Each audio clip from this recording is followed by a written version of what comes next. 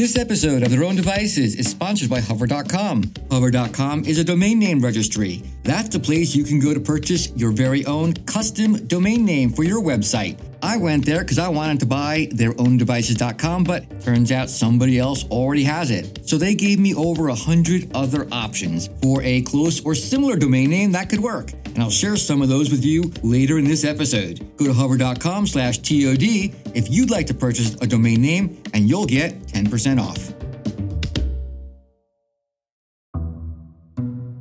A doctor, a lawyer, and a computer scientist walk into a room. This is not the start of a joke. This is the start of a discussion about teens and technology, and I think you're going to find it entertaining. Hi, I'm Mark Groman, a tech policy expert and former White House advisor on privacy. I'm David Reitman, an adolescent medicine doctor who works with teens. We're also married To each other. and raising a teenage son of our own. You're listening to Their Own Devices, a parenting podcast with practical advice for the 21st century. Who is Danah Boyd? Seriously? Danah Boyd is a world-famous computer scientist, a principal researcher at Microsoft Research, a professor at New York University, and many other things. Most importantly, she is the author of a book called It's Complicated: The Social Lives of Network Teens. In publishing this book, Danah traveled across 18 states, interviewed over 150 teenagers, and distilled down their perspective and their views on the digital world for all of us to read. It's fascinating. She looks across cultures and demographics, which is really important. And she also examines the struggle between parents and teenagers. And Danah believes that too often, as we discuss policy and technology and teenagers, we too frequently dismiss the teen perspective. That makes her a really interesting guest on Their Own Devices. This episode was recorded in front of 250 people at the International Association of Privacy Professionals Global Privacy Summit. That summit was held in Washington, D.C. on May 1st. It was an incredible event, and this was an incredible discussion with Danah Boyd. The discussion was just under 1 hour, but we edited it down for our podcast, and we think you are going to love it. And stay tuned after the interview. David and I will share some additional thoughts.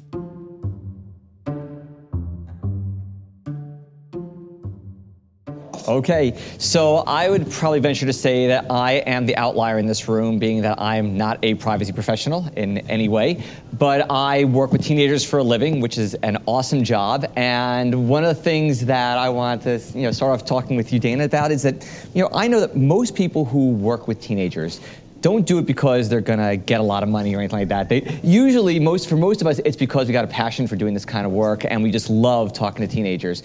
And so I kind of, I'm not one of those people. No, he's not. And so I really loved reading your book and all the anecdotes, because I thought about how I'm having these same discussions every day. But I'm just kind of wondering, what got you to inspire you to do this kind of work? I mean, the funny thing for me is that I was among the first teenagers to grow up online.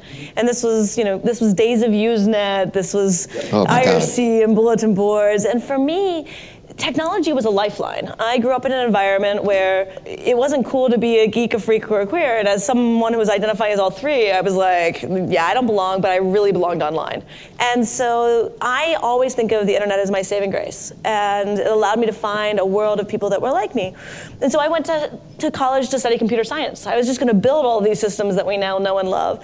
And then I found that I was much more interested in how people were using them. And then I decided that studying as an anthropologist, I was like, well, let me go study kids who aren't like me.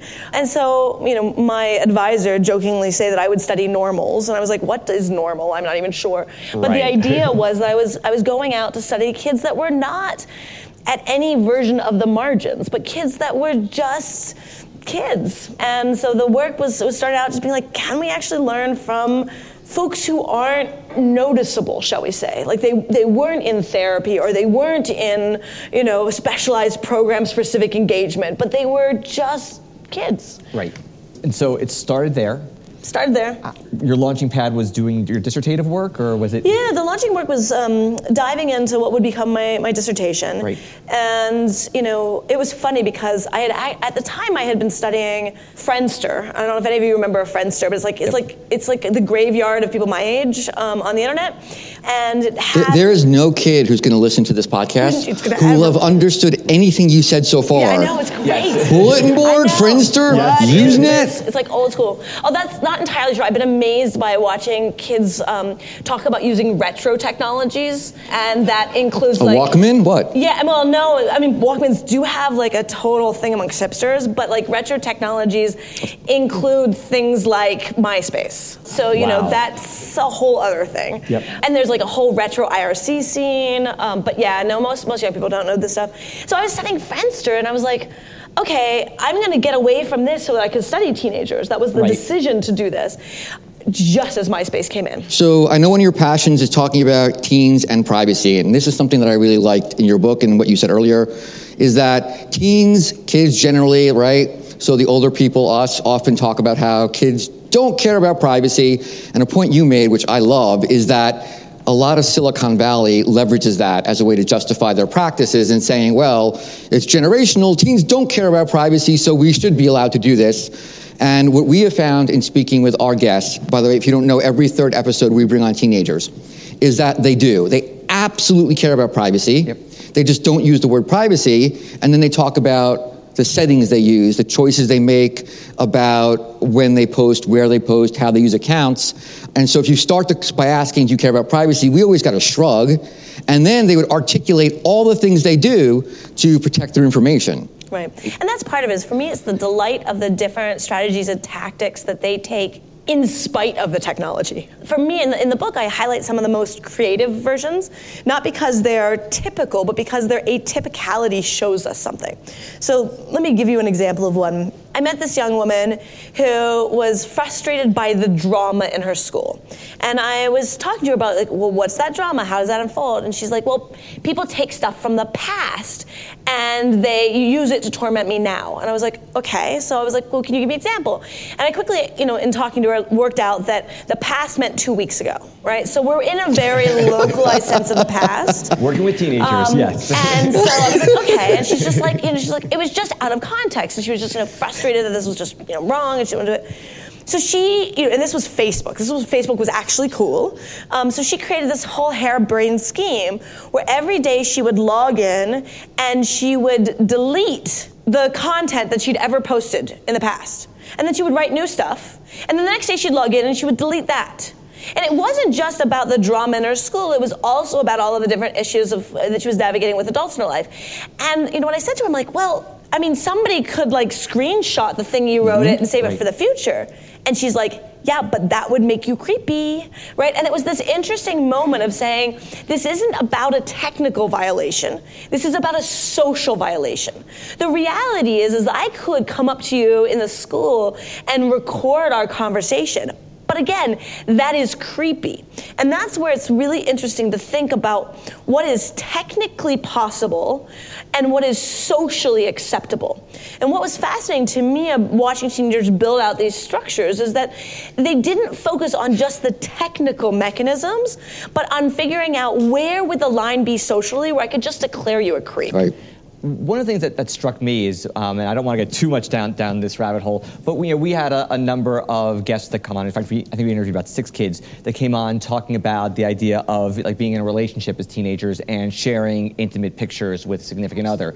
And so the questions that came on is, we asked all these, mostly females, what's going to happen if you break up with your boyfriend? What's going to, what do you think would happen to those pictures? And the guests all, everyone said, well, I would expect that he's going to get rid of them and wouldn't share them. That's just not socially acceptable. And yet the boys all said they don't. Yeah, and I actually came back to my practice, and I talked to a bunch of, I see a lot of guys in my practice because I'm a token male in my practice, and I asked a bunch of guys the next day, if a guy is dating a girl and they break up, what happens to those pictures? And they say, oh, of course we keep them. Of course we share them with our friends. So it's interesting that you say that, because I'm just kind of wondering what you're thinking here, because yes, there's a social norm that's being described, but it's it's not universal. And there's different rules, I think, for different kids. Social norms don't necessarily mean reality. You're describing a culture of patriarchy. Mm-hmm. That culture of patriarchy isn't just about teenagers. Right. That's reinforced and normalized across adults. And part of what's challenging for young women in a heteronormative environment is that they are told and socialized into the idea that they can be anyone. They don't yet feel the full force of patriarchy.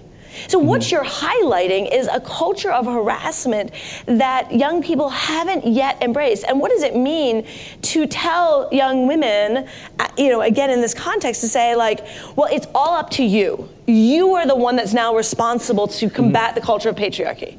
And so that for me is where you actually have to, there's a whole different fight that occurs. So we have an issue of the technology, right, which could be anything from the devices we give our kids to the social media they're on, Snapchat, there's that, and then there are the social norms and everything you're talking about. And so one of the things we're grappling with as parents now, right, my job, I am a dad of a 13-year-old right now, is, so every 8th grader's got an iPhone. They are, in fact, sexting, right? Like it or not, we've been told this. And we need to, as parents, intercede some way so that the young women sending the photos, we think they shouldn't, but if they are, understand the consequences. And we're training our boys not to ask for them and not to start. So I shift that. I actually think you have to understand that power dynamic differently. And again, we'll stay within the heteronormative. I think that it's imperative for parents of young boys to actually be socializing into how this is harmful and to call out their peers. And I think that that needs to be the dominant paradigm for doing this. So my thing is like, yes, of course we should talk to young girls about some of the consequences of this. But it is up to the young men to actually shift this culture. Okay. And that's, for me, it's like teasing out all of this. But if I would like to shift society in all those ways. I am agreeing with you, but I'm also grappling as a dad right now with a cohort of 8th graders, 7th graders who are engaging in all kinds of behaviors through technology and devices that absolutely continue all of those negatives. But because what they do online can be persistent and forever and permanent and public, there are a whole new set of consequences that we as parents are trying to grapple with around the consequences of the sexting, the collecting that, or the photos being sent off to college admissions and kids having their college acceptances revoked. What you're caring about as a parent, what we all care about as parents, is that you want to make certain that your child does not face unnecessary risk. Right? Yes. And we'll use it in like corporatized logic since we are within a privacy conversation more generally. So if we think about what those risks are, first recognize that we are dreadful at modeling risk. Terrible at it. We suck. We suck. Yep. I would recommend don't ever get in a car with your child, right? If we're actually going to go with true risks, just don't drive, right? Because that's actually the most likely to cause harm to your child. But as a result, that's not what we right. Clearly, my son has then learned how to speed, go through red lights, and get tickets. Right. I will stay out of that. That's a whole other thing. Well, you brought up the cars. Yeah. I don't think I want to get in the middle of this fight. But that moment of like, how do we identify risk and how do we start to talk about risk? And how do we talk about it? Because what's fascinating to me when I started driving into the sexting conversation with young people in the earliest versions of this is I would ask people, why are you doing it? And they would say, it's safe sex. I was like, what? I was like, what's that mean? And they're like, well, you can't get pregnant or STIs. And I'm like, true. Oh, yes, but... And so it was interesting to see that they had built in their own heads some risk model and some reward model, right? And that, that's very, not actually the language that young people, it's not emic language, but this idea that this is worth the risk, this is worth the benefit. And so part of it is being able to get those articulations going. And as a parent, the most important thing that you can do when it comes to risk calculations is to make it a conversation, and make it a conversation from a young age. Right, like thinking it through, getting that to be verbalized, and to verbalize your own risk-taking, right? And you can guys go back to talking about your cars issues, right? Like, which is like, where do you articulate what the speeding does and like the risks you're taking? So I'm going to let David jump in on this, but here's what I would say to that, which is that, yes, it's about risk calculations, but what I have found in interviewing our guests, and you work with teens, I don't, is that they lack often the capacity to make a sound risk calculation and evaluate costs, benefits, and long-term consequences when faced with, say, instant gratification. This boy will be happy right now if I send him a naked pic, and I'm not thinking about where that might go or consequences. But Mark, this doesn't change at 18. That's the point. I don't think it changes at 40. Right. So that's my whole point, is that like you can do all sorts of encapsulation of your child right now at home. What I'm trying to argue is building a set of strategies that he can take with him when he leaves your house. And that requires a set of ritualization and normalization. And there are going to be moments where he's going to mess up. And he's going to pay consequences for it. And hopefully it's going to be like a bruise instead of a broken bone or something worse. Right. But part of why we do this risk calculation is not because they're capable of doing it, but because you want to normalize it. So I'm going to just think about this a little differently, and remembering in the kind of work that I do, technology is actually a small part of what I do for a living. It's, I'm looking at all the other teenage stuff. And one of the things that, a couple, thoughts here is that one of the things that I see is that kids know, I think, from an early time, 12 years old, about, good decisions versus bad decisions. They've heard it. They know that doing drugs is bad. They know that sex without a condom is dangerous. I mean, all these things, they get these messages. And yet there comes a point where in the moment they do have to make a decision. And they have to really weigh that risk-benefit and do that risk-benefit analysis and weigh, is this instant gratification worth the risk? Now, here's one of the things that I did actually struggle with a little bit in your book here, is that when we say teenager, teenager is not a stage, okay? And in fact, if you're going to break things into stages as developmentalists, like I like to be, or think I am maybe, is that there's early adolescence, middle, and late adolescence. And so what a 12 to 14-year-old is going to be thinking and looking at these things is going to be very different than what a 15 to 18-year-old and then a 22 to 25-year-old. And yes, adolescence does go up through age 25. That's a whole different discussion. But I think that one of my concerns, I think about like privacy, for example, and how much privacy we give our kids. I'm a big advocate for giving, having kids develop their sense of themselves out in the world and online. But I do kind of wonder, a 13-year-old, 12-year-old, 14-year-old having total privacy, is that something that is good for them? Is that healthy? Remembering that one of the things that kids do need to flourish is some boundaries and limits, okay? I mean, that's an important thing for kids to have, even if they don't want them, and they will hate talking about it. A quick way of saying exactly that is, we have a 13-year-old son. He has no right to privacy in my home or on his devices, period, end of story.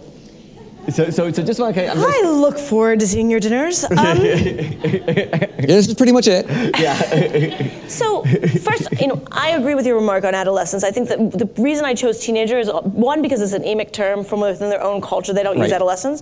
And two, it is a marketing term that was created in the 1940s, and I go through this. And it has a very specific history with regard to money. Now, the thing for me about the stages, I don't believe that there's anything that magically happens at 13 or 18 or any of these things in which we have set our legal structures. And so there's no universal, I can tell you what a 12-year-old's like. I am sure you've seen a wide range of it. What I struggle with is that privacy is about, again, a control of a social situation, and it's about recognizing the context in which those young people operate and function. And so I am often struggling with young people who do not have loving parents as their major backers, for whom I cannot have confidence that their parents will be their best advocates, that I cannot have confidence that law enforcement will be on their side, that I cannot have confidence are going to be able to navigate these dynamics without gangs or other cultures being in their business. So there's all of these different components that come into it.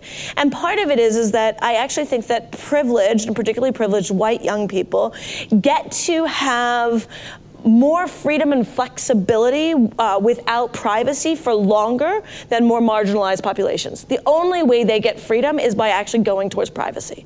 And that's a really conflicted and challenging thing when you understand even the degree to which young people's photos and content are being pulled, right? So it's like, as parents, you guys are posting stuff of your own kids, maybe not in this room, but like overwhelmingly no, people guilty. are doing it. Okay. And like that means that you're doing a whole variety of things of setting up the narrative of him that has consequences. So like we have to actually understand these broader contexts.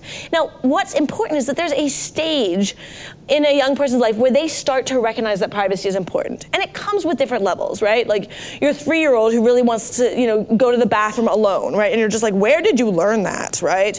Because you never left me alone. So like, where is this coming from?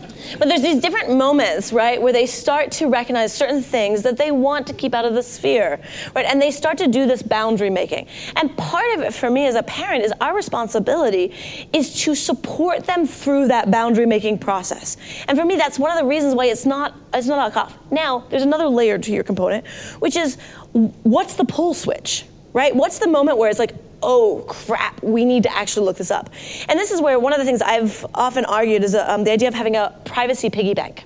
Or a security piggy bank. Now go find one of those old piggy banks, the ones that don't have the thing that you can open at the bottom, the ones that actually force you to break the darn thing, and have everybody in your household, everybody, parents and children, put their passwords to every account they ever use in the privacy piggy bank.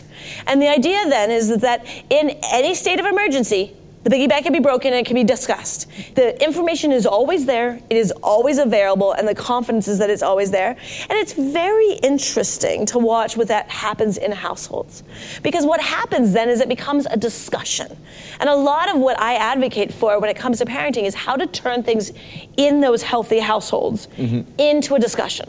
Another tactic around this that I really recommend, especially for the middle school age period, is to begin the process of writing a household contract. So what are the rules of the road for the household? I am a big fan of that, and we've done that. Right, and I've actually been mocked for doing that, but we did it. And how fast did your son tell you to not use your phone in certain places? Yes, he does. Right? Because parents are terrible at this, right? You say you kids can't use their phone, but I have an emergency. What are you signaling? Right? You're signaling that your life and your connections... It was kind of hard to tell the President of the United States. That's the conversation, right? The conversation is how to articulate it. It's one of the reasons, like, for those of you who have little ones, I actually recommend every time you pick up a device to verbalize what you're doing. I'm going to call your dad because he's going to pick up the milk. So I'm going to text him right now. Do you want me to tell you anything? All right, we'll do it together, right? Versus, like, I'm going to pick up the phone right now because I'm really bored of talking to you and I really want to do anything else. Right? You're not going to say that. Or I really think work is more important than you right now. And those moments of starting to make those patterns a conversation are really what I'm trying to get at here, and recognizing that the contexts run the gamut.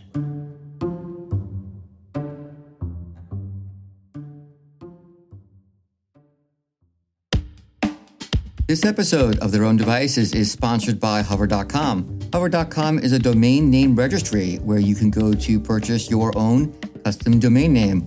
I went there to finally buy theirowndevices.com, but it is already taken.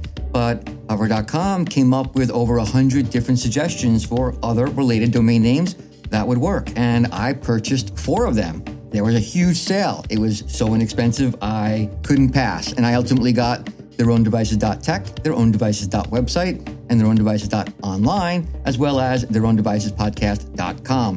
Very cool. It was easy to use, great UI, great interface, and now I'm the proud owner of 4 domain names. Maybe one day I'll be the proud owner of a website too, but that's next. If you want your own custom domain name, check out hover.com/TOD, and that will give you 10% off your first purchase. What I like about what you said is that, and what we have not done a good job on our podcast, is that I do think race, class, religion, gender, demographics are going to have a huge impact, I assume, on how kids will interact with technology, society, devices, social media. And of course, we're coming at it from a certain perspective from upper Northwest Washington, D.C., where a doctor and a lawyer. We know that. And we know that, at least I don't have insight into how it will play out in even other cultures. I can only imagine what it's like to be online if you're, I don't know, Muslim at certain points, I can't imagine what it must be like to see this flood of hostility. It's awful. And it's, I'm on the board of Crisis Text Line, which is this amazing service for people to text in when they're in crisis. And it's a counseling service. Right. And one of the things that is both, heartwarming to see the service support, but heartbreaking to see the messages of how many young people do not have people that they can turn to when they're in crisis. And, I'm glad to be able to have this texting service, and please, help support this service. Come volunteer, come donate. But the idea that so many young people don't have people that they can turn to that are health experts. They don't have insurance. They don't have parents that are going to have their back. They're dealing with abuse. They're dealing with all of this conflict. They're dealing with domestic violence, with alcoholism, with the very realities, that actually do also still run, but they run the class and dynamics in a different way. And I think it's important to realize that for so many young people, this is also a lifeline. Yes. And I think that's kind of where I struggle a little bit with this, because I know that, for example, and we had somebody ask us about this last year when we gave a talk here, if you are a gay or lesbian or a transgender 14-year-old somewhere in the middle of the country where you don't know anyone else, being online and having your identity online is a lifesaver. Now, I can also say anecdotally, I've known kids who had those kind of identities online and it actually outed them and caused them a lot of problems. And there's the danger there. And once again, I think this maybe this speaks to some of the how do I deal with consequences. They're also incredibly vulnerable and potential targets. Yes. It is impossible to distinguish what is fact or authentic or real from things that are not. And we've spoken to all these teenagers who are using social media, and there's been a consistent theme. They are kind of exhausted. In other words, they are spending all these hours on Instagram, which fine, but then they have multiple accounts, the Insta, the Finsta, the Drinsta. We found out about a Savage Finsta. Savage Finsta. Where they are curating, like they've got their marketing Instagram account, so it's public facing for the adults in colleges, and then a Finsta turns out for their 1,000 closest friends, and then a smaller one for the really closest friends. And then they're using software. They're changing their face and their outfits and they're curating. That's an enormous amount of pressure. It's like they're marketing. It's not a communication tool. It's not an outreach tool. I'm worried that it has evolved into my adolescent marketing platform. So the internet is many, many, many things. Mm-hmm. And there are parts of it that young people are finding that are very supportive and very wonderful. Most activists and most adults who think that they're being pro-internet are not actually out there really supporting young people like they were. The organizations that we would have expected to come online to support people aren't supporting people where they are. Now, in terms of this marketing component of it, which is in many ways a different dynamic of it, this is upper class dynamics, full stop. And it has to, this is the pressure around college. This is the pressure around grades. This is the thing that we have created. And I don't actually blame young people for living up to the craziness that we've created.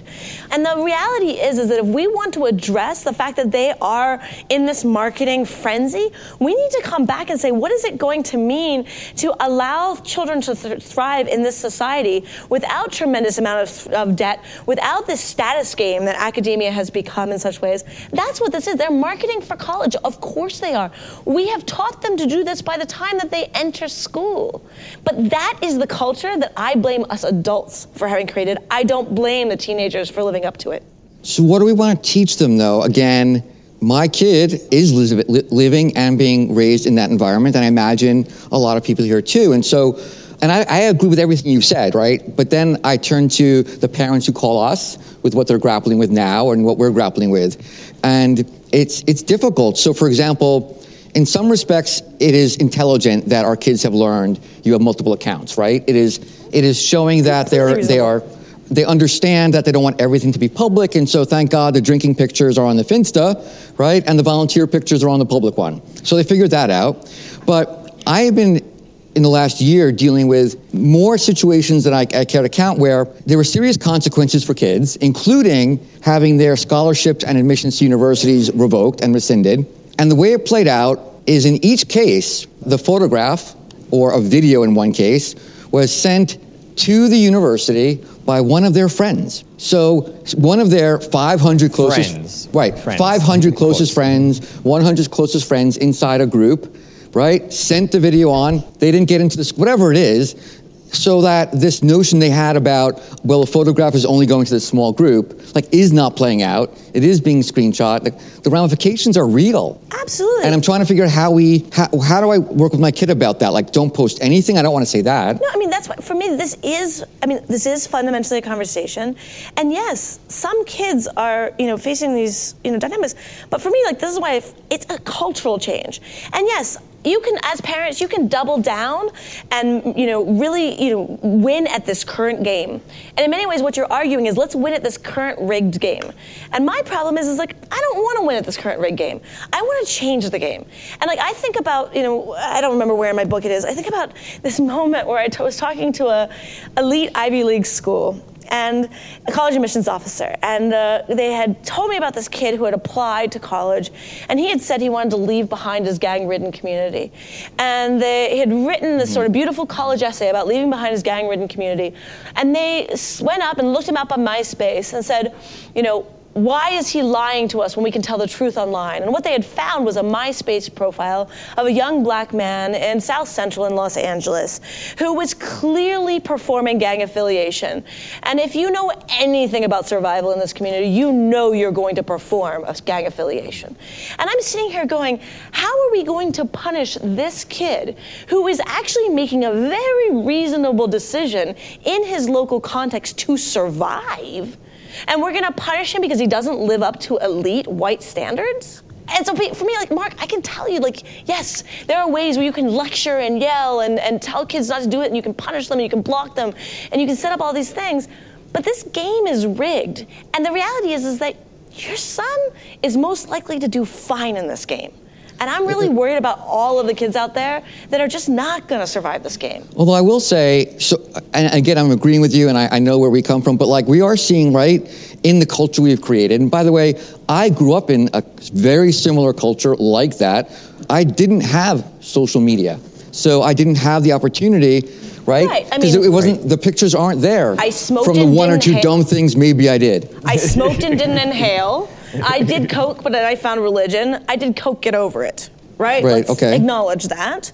I think part of it is to realize that there have been things that have set up for dynamics for teenagers where there are things that have messed with teens all across this pathway. So think about Rosalind Weissman's work, that resulted in the book or the film Mean Girls, right? This is before the internet, right?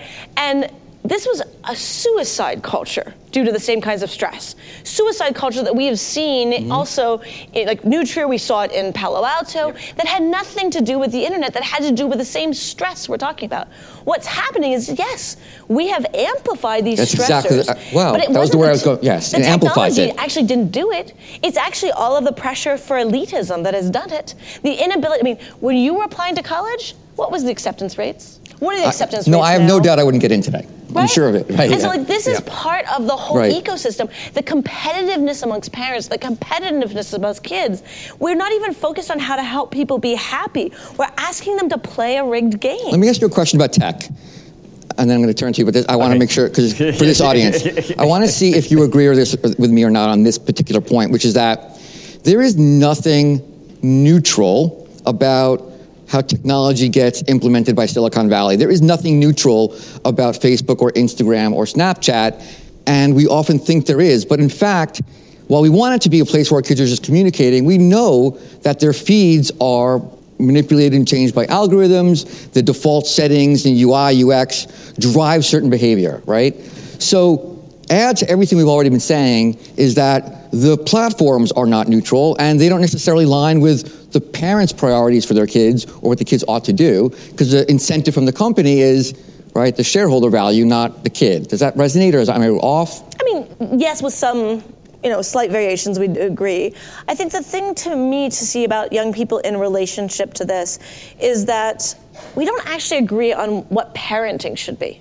We don't actually agree on what social culture, and the reason I say this is that what has happened at different periods of American history, let's just talk this country, is that wealthy people built gated communities to keep kids from other kinds of kids. And what's happened is that a lot of what we're also dealing with is truly collision of cultures and values. And we do not know how to deal with it at any level.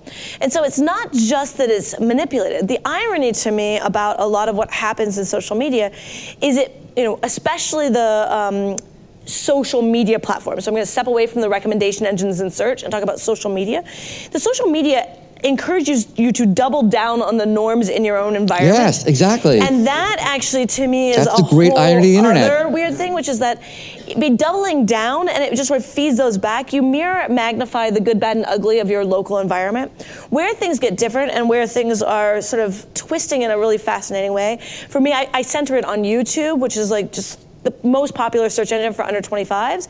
And keep in mind, we have to think about YouTube as a search engine and as a recommendation engine. Those are the two most important components of it. Well, my son thinks it's a news station, but that works too. But that's the same thing. It's like meaning you're starting out to try to find information and what's next. You start by searching for news, you start by searching for something, and then what's next. And what's really disturbing to me is, of course, that system has been extraordinarily manipulated. Of course, and right. The company does not know how to cope with it, and parents don't know how to start to have conversations.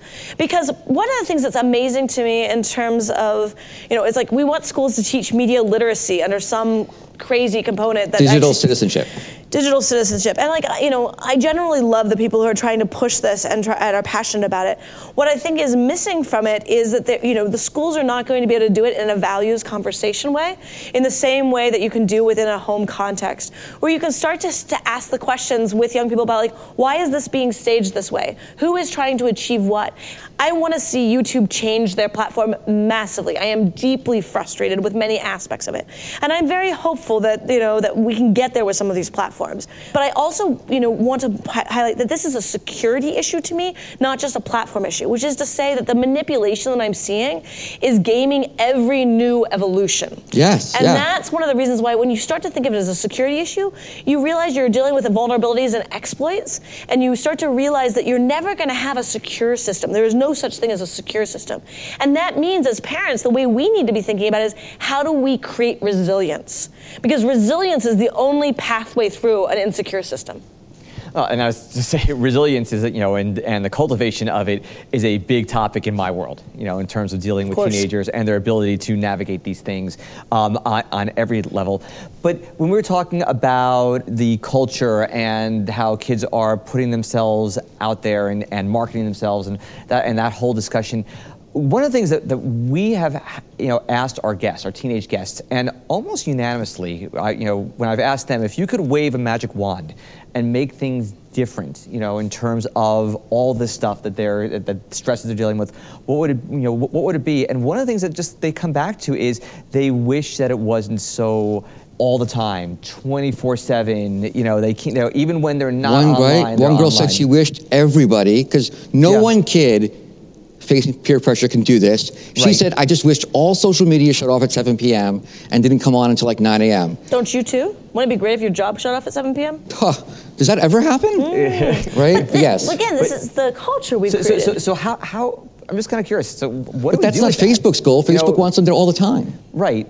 So again, this for me is, a process, right? Right. One of the things that I had to learn to do, as an adult, was to build my own set of structures of how I would make my world work, right? And how I would think about getting sleep, how I would think about taking time off, all of these things. And they become not something that's just accepted, right? Like vacation just happily happens. It's no, I have to take it. I have to think about it. And this is where, for me, one of the things that's been fascinating is when teenagers learn that they can actually build structures into them.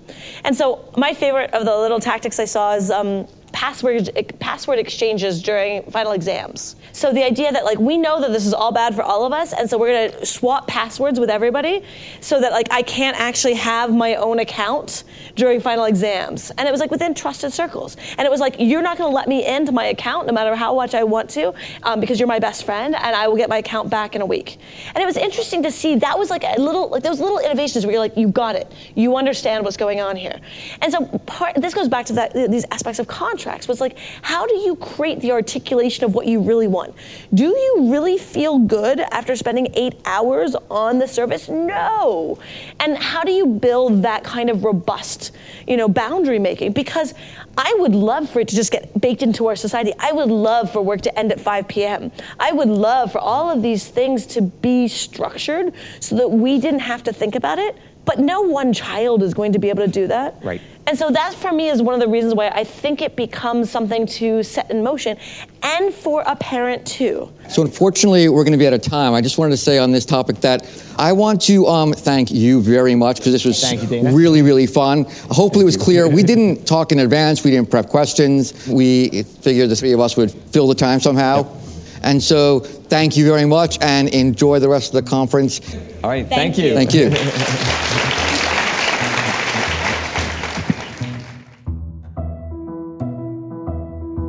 I thought that was a great conversation with Danah Boyd.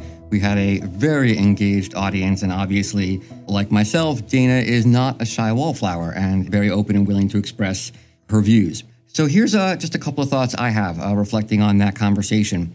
I think that as a general matter, at least from my perspective, we were agreeing on a lot of things, but we were coming at the discussion at different levels or from slightly different perspectives.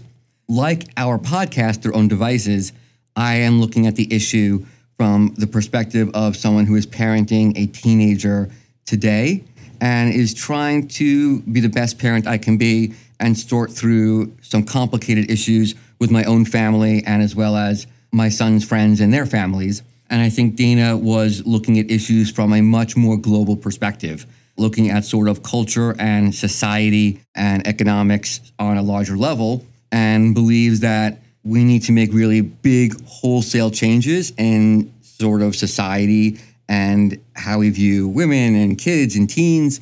And all of that may be completely correct. It just is a longer term, bigger process that is about more than tech. Yeah, Mark, I agree with that. I think that one of the big things, like you mentioned, is that she's looking at making some changes in the way the entire system works. The problem I think that many of our listeners have is that they need to know, what do I do now with my kids? And how do I manage this right now in 2019? So I agree with everything that Danah was saying. And I think that, there's a big long-term issue that we need to look at here. But at the same time, we do also need to look at short-term fixes. And that's what that's a little bit more of what our focus has been on this show. Right. And I think it all came down to, towards the end, I think Danah sort of summed up the difference nicely in that she was saying, well, it sounds to me like you guys are trying to win at this game. I don't know that I would phrase it that way. And then she said, I don't want to win at the game. I want to change the entire game because this game is rigged. And of course, there's a lot of that may actually be true, right? But that doesn't help me parent today or help others who are grappling with some very real issues around the impact of technology on our children. And I think, she also used the word amplify and said that what social media does and digital technology is it amplifies all the bad. It can amplify all the good. It's interesting because that's the word our teenagers use in other episodes. And that's exactly right. It takes things that are both good or bad and it amplifies it and it makes it spread faster. It is permanent. It becomes public faster, which I think does change the dynamic and does change the way it impacts our families and our children. But I want to close by saying that I don't think the two perspectives are sort of mutually exclusive. In fact, I think they go together. And I'll just give this great example that I didn't have an opportunity to tee up during our conversation at the IAPP Global Summit, which is that, in parenting my own son, one thing that I did recently is that we listened to the episode on sexting, the girls' perspective on sexting together. So my 13-year-old son and I listened to it. It is a little graphic maybe for a 13-year-old, but I thought appropriate. But we listened to it together and we talked about how girls perceive sexting, what it's like to receive it, what it's like for a young woman to be pressured. And then we talked about the fact that boys shouldn't pressure girls, shouldn't ask for it, and that it is probably not the best way to get a date is to send graphic pics, and that there are bigger issues there. And so for me, that was a really concrete way for me to have a discussion with my own son to try and help him understand the issues and keep him and his friends, frankly, out of trouble and do the right thing. But that also touches on these broader issues that Danah brought up, which is that we need more dads to talk to their boys about how boys ought to behave with girls and their peers. We need to educate our young women about what they should expect and perceive. And I think where we all agree, David, is that if you listen to what Dana was saying, she has a huge focus on having discussions, on making sure that different parts of parenthood offer an opportunity to talk to our kids, whether it's about privacy generally or privacy online, whether it's about gender roles generally or the issue around sexting through Snapchat. And I think that's a place where, at least from my perspective, there's huge consensus that making sure we're having these ongoing conversations with our kids, whether we're talking about teens in tech or just teens more generally, is just key. You didn't have to agree with everything Dana said. You certainly don't have to agree with everything I say or David, but I do think that these kinds of conversations are incredibly helpful. They shed light on complex issues. And so bringing in, a perspective that others have very different issues and different challenges, I think will make us all just better, more aware parents, and hopefully more open to conversations with our own kids who probably have their own perspectives and probably disagree with all of us. Thanks for listening to Their Own Devices. This show is a conversation, and we'd love to hear from you. Email us at hello@theirowndevicespodcast.com. Their Own Devices is hosted and produced by Mark Roman and David Reitman. This podcast is recorded at Clean Cut Studios in Washington, D.C., and the episode was edited by Ryan Dan. Be sure to subscribe to the show in your favorite podcast app, and if you're listening on Apple Podcasts, leave us a review.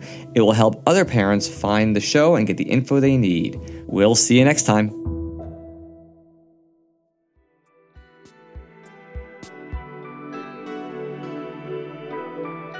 The Podglomerate, a sonic universe.